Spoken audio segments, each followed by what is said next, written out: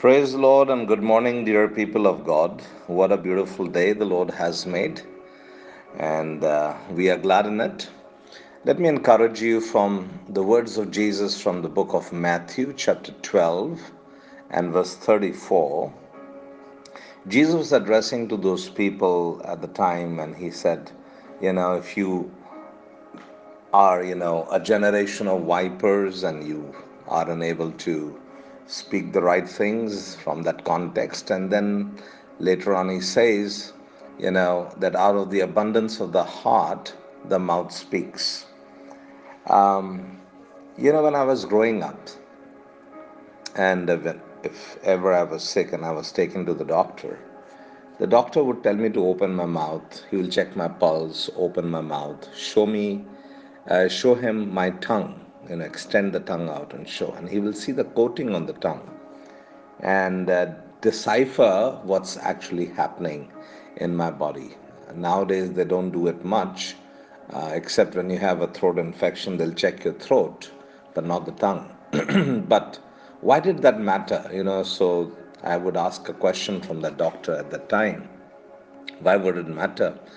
And the doctor would tell me that the health of the tongue is a very strong indicator of the health of the entire body, right? If that is the scenario for our physical body, right, spiritually speaking, the same principle applies. The Bible records the mouth speaks the things that are in the heart. Good people have good things in their hearts, so they say good things. Evil people have evil in their hearts, so they say evil things. In verses 34 and 35, the NCV version, right? The problem isn't the tongue itself, it's more serious. The problem lies in your heart, in your attitude, in your outlook, and your temperament. Mm. The tongue is a spiritual thermometer that reflects the condition of the heart. Words are power tools that can build, encourage, destroy, and cause confusion.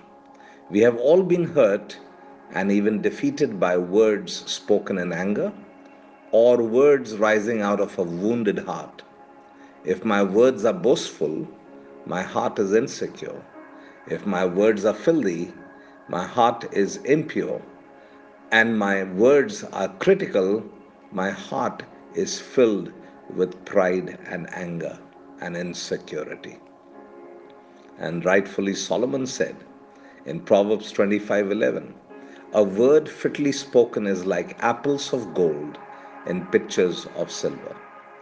The right word spoken at the right time and in the right way can bring order in the midst of confusion and light on a very dark path.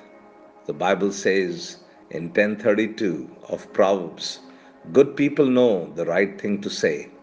My dear brothers and sisters, God gives us a spiritual radar so we can assess a situation and speak the right word for that circumstance. We just need to check the radar screen before we speak.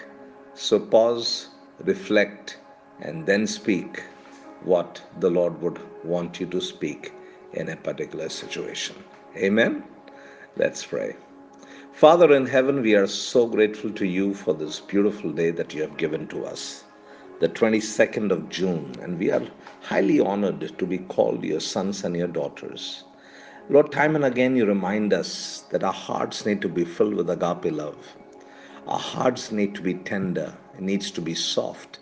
Our hearts needs to be pliable, O Father God, full of your light and glory, so that when we are put in difficult waters and in adverse situations, Lord, the right things that are stored up in our hearts will come out from our mouth.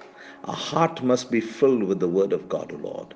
And therefore, Lord, as we take time and invest that time in studying your Word, I pray that your Spirit will write your Word in the tablet of our heart.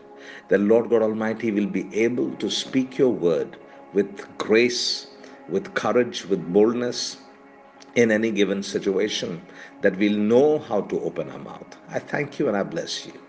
Lord God Almighty, as your people step out into their jobs, into their businesses, in running the errands, oh Father God, for the day, I pray that you will bless them. Give them wisdom and understanding, that they will excel in their workforce, oh God, in their market areas, in their client meetings. Oh Father God, the Lord, you will grant them success. Flourish them and prosper them because they are yours. I pray for the ones who are sick in our midst. Sickness does not come forth from you. Therefore, we rebuke it, refuse it, reject it in the mighty name of Jesus. That your people must enjoy robust health and strength as prescribed in your holy scriptures.